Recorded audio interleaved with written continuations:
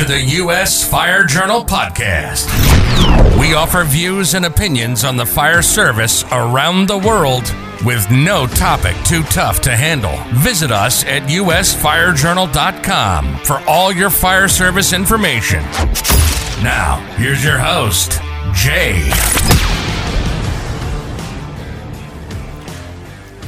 Good morning. Welcome into the podcast. I am Jay, and today is April the 21st, 2022. I want to start off today by talking about a firefighter who was injured. I happen to know him, and I'm not going to say which department. That doesn't matter, but I do know him, and he's a good guy. And I know his whole department is pulling for him. He was injured on the scene, and he's now starting to recover. So my best wishes go out to him for a very speedy recovery and a return to duty. And again, his whole department's pulling for him, and I want to add my voice to theirs and letting him know that he's missed, and everyone is hoping that he will get back to work quickly. I also want to talk a little bit. There's a story out of South Carolina. A fire chief, his wife has had some legal difficulties, and I was asked to comment on it by multiple people. And I just want to kind of lay out the reason I'm not going to make any comments, at least none that are very specific. And the reason is this: in this country of ours, in our society, there are accusations. Accusations are not indictments. Accusations are not the end result. In other words, nobody has been found guilty of anything when accusations are leveled. I realize that we need to support victims. And so when you have victims, you need to support them. At the same time, we don't live in a society, at least that we immediately, although I know some people do, we immediately rush to judgment and say guilty or not guilty. Simply something we don't do. It has to be adjudicated. And so with respect to making comments, don't know all the facts. And so I'll refrain from doing it. I realize other people do it. Some members of the media may do it. I'm not in the habit of doing that. Until all the facts are known, I'm not going to make any comment about it. So let's go ahead and move on from that. I was having a great conversation with a longtime EMS director in another state, not the one in which I live, and he's been in EMS. I guess since maybe the mid-'70s. So he's been around for most of the existence of EMS as we know it now. He's really well thought of, just an outstanding person. And he was telling me something that, it just makes sense. We're talking about the sort of cross-pollination between EMS and fire. And he told me, he said, you can't EMS a fire department, and you can't fire department an EMS department. And I thought it was a very interesting way of looking at it. And his point, and I'm in agreement, is that if you're running, if the fire department's running EMS, it's impossible to have great EMS workers also be great firefighters. This isn't the movies. You have some who are good at both, to be sure, but the disciplines are different. The work that needs to be put in is different, and so you can end up with some good firefighters who are good EMTs, paramedics, whatever. But his contention, and he has done both, is that you can't expect the same results if given the same tasks from both firefighters and EMS personnel. I agree with him. And I think cities, counties, towns are setting themselves up for future failure in one or both disciplines when they're trying to marry the two and have them both operate at a high level. That is not to say, and I want to make this abundantly clear, and this is from my perspective, that is not to say that firefighters shouldn't have to become EMTs or advanced EMTs or paramedics. I'm not saying that. The discussion, rather, is on trying to EMS a fire department. They're both different disciplines. And when you're trying to force EMS into the fire service, you're weakening the fire service. And where you're trying to force the fire service into EMS, you're weakening EMS. Again, two separate disciplines. It is good when you have firefighters who are first responders show up on an EMS scene and they know what they're doing. They can get the basics out of the way. With a little more advanced training, they can impact a scene in a very positive way. A lot of it comes back to leadership. Some people believe that anybody, if you get a guy who's been a paramedic for 12 years, that person's automatically going to become a really good EMS division person, and nothing could be further from the truth. You need leaders, and leaders are made abundantly clear not by virtue of what they say, but by what they do. Same goes in any job, but here we're talking about EMS. And so I appreciate the conversation we had, and I'm going to pass this along to some people who were asking me about it, a politician in particular, because here's the bottom line. Running them as two different divisions within a fire department is probably a smart idea. Cross-pollination or trying to have all run all, it creates morale problems. It's a waste of money. And in the end, if you're not careful, you can end up running both. So, leadership matters. Time spent matters. And not time spent looking good. Too many departments that want to look good, not too many, but we have departments that want to look good instead of being good. And that's EMS and fire, and law enforcement, and everyone else too. How you look matters. It does. You don't want to be a slob. But looking like you're good and being good, two entirely different things. Also want to pass this along. I received an email from a friend of mine. I haven't talked to him in a while, but one of his fellow firefighters ended up in a desperate mental health situation, and I thought, well, I know what I can do. If you're in mental distress, if you're struggling, call 1-800-273-8255. 1-800-273-8255. If you're a veteran, dial the same number, but press 1 when it connects. That'll get you to the Veterans Crisis Line. No matter what, call somebody, talk to somebody. There's no shame in it at all.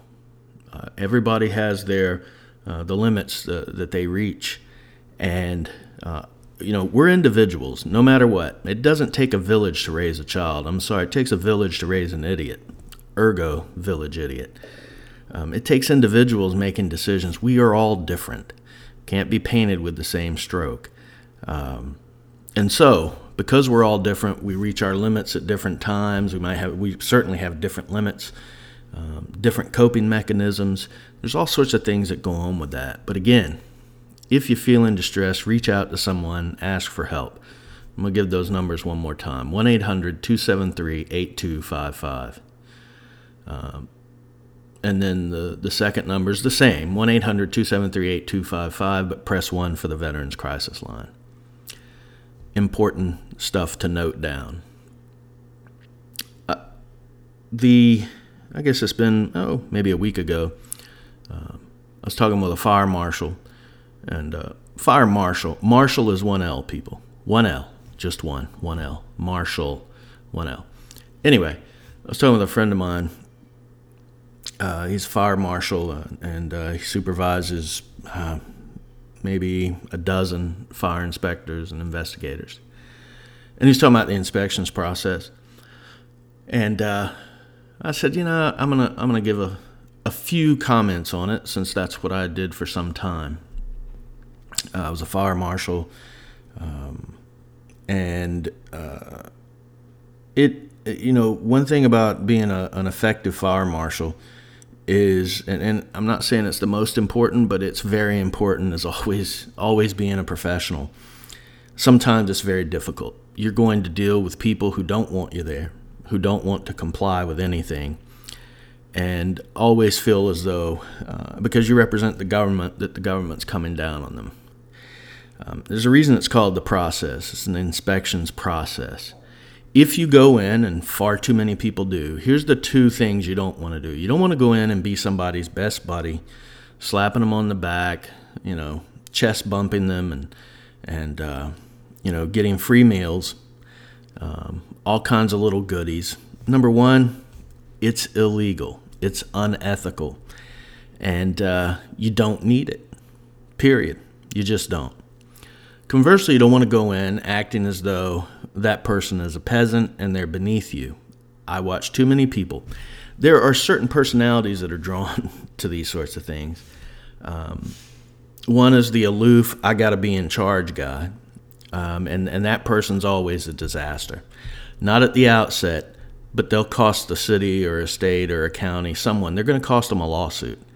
They're going to cause a politician to have to intervene because they don't know how to treat people. They think they do, but they always go in as the, quote, authority, end quote. That's unfortunate. While you do have to be matter of fact, it helps to be that way. There's also a human component to it. You have to look at the people you're dealing with.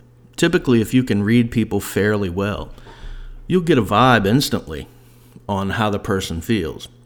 Then you can adjust from trying to make the person feel at ease, or perhaps if it's someone just isn't going to comply, matter of fact, keeping your tone level throughout the whole thing.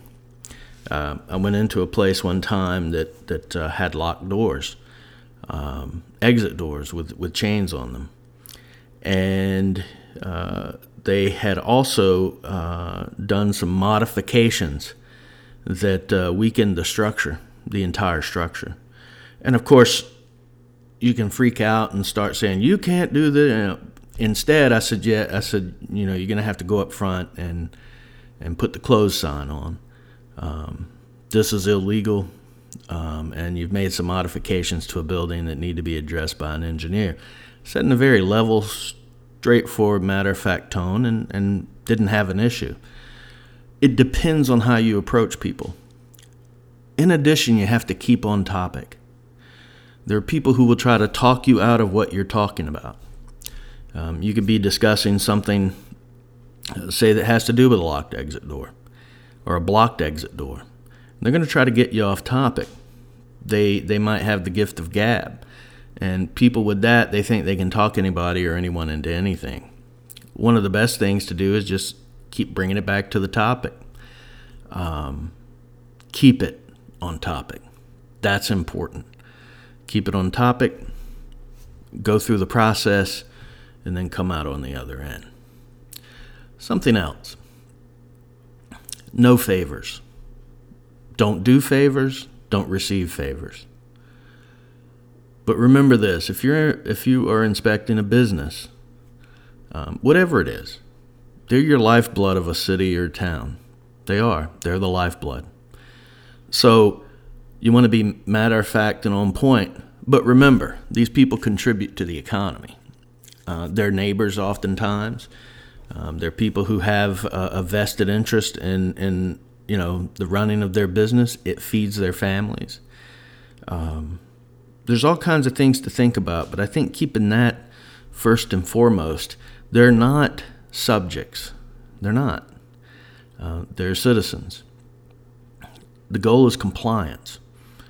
And never forget that the businesses are lifeblood. So you have to approach it with that idea in mind, that they're the lifeblood of a community. You don't want people to lose their lives. You don't want to have to go to a place to fight a fire, and you certainly don't want to leave violations in place. But remember, the tone, that's important. Also, on vital points, don't waver. If it's a blocked or locked exit, don't leave without it being corrected. If you have a hood system in a restaurant and it's been activated and hasn't been fixed up to that point, you can't let them keep cooking. You just can't. You can't waver on those things. Even if it's rush hour, their busiest day of the month, whatever it is, there are certain things, and especially on vital safety points, you cannot waver. So don't waver on those things. That's also important. The inspection process is something that the inspector and the fire department, they're used to it. Citizens aren't. Keep that in mind. Again, the goal is compliance. You're always going to run into people who hate you just because you walk through the door.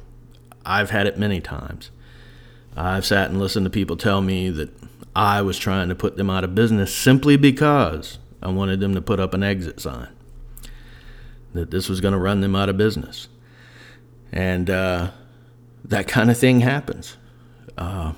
Some people, I recall one gentleman, this was in an industrial area of the city in which I was the fire marshal, and it was a small office, but they were an industrial small company. And when I was in there, I realized that the fire extinguisher had been discharged and hung back up. And I said, you're going to have to replace this. The guy went absolutely ape, you know what. Told me he would call the mayor. So I gave him the number. He called. After a few minutes, he got through. And he began to tell the mayor what was going on. And let me say this, the mayor that I worked for then didn't especially like the fire department. But he told him there was nothing that he could do and to talk to the head fire marshal. So the guy comes back to me and he said, I want to speak to the head fire marshal. And I said, yeah, well, that's me. And he lost it again. His wife, hearing all this, came in and said, can you come back in 2 hours? I'll have the extinguisher. And I said, sure. So went back in 2 hours, and there it was. The guy had gone home.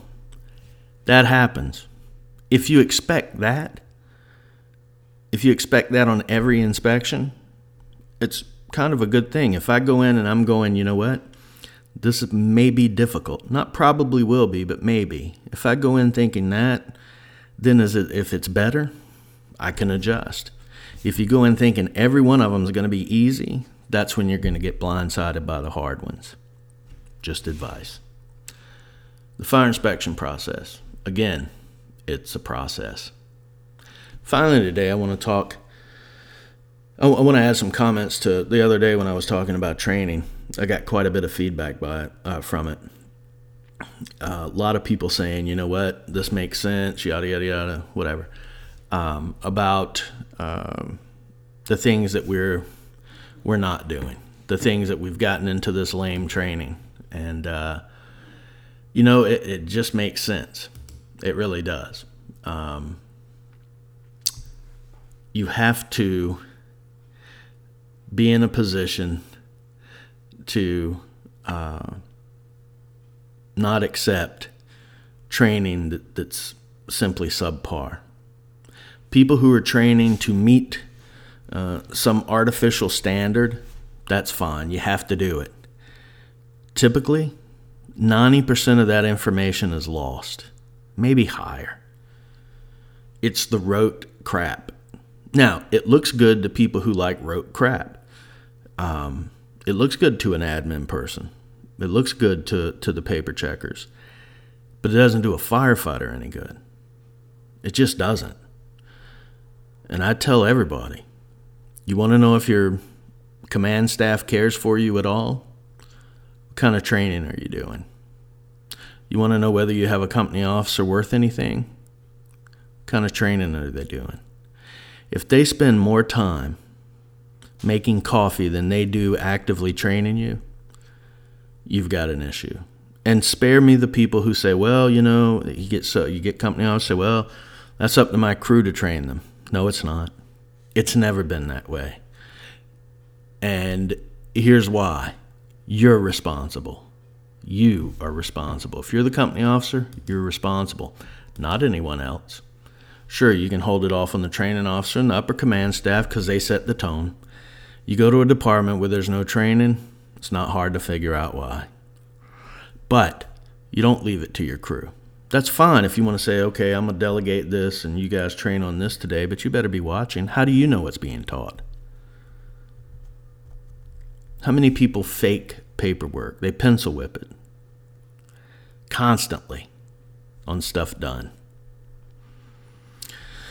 Yeah. Well, that falls apart too. Just takes a little bit of time. It'll fall apart. That's going to do it for today. Well, actually, let me finish with this. Train. Educate yourself, educate your people, and train them. It's key. That's going to do it for today. Until tomorrow, stay safe.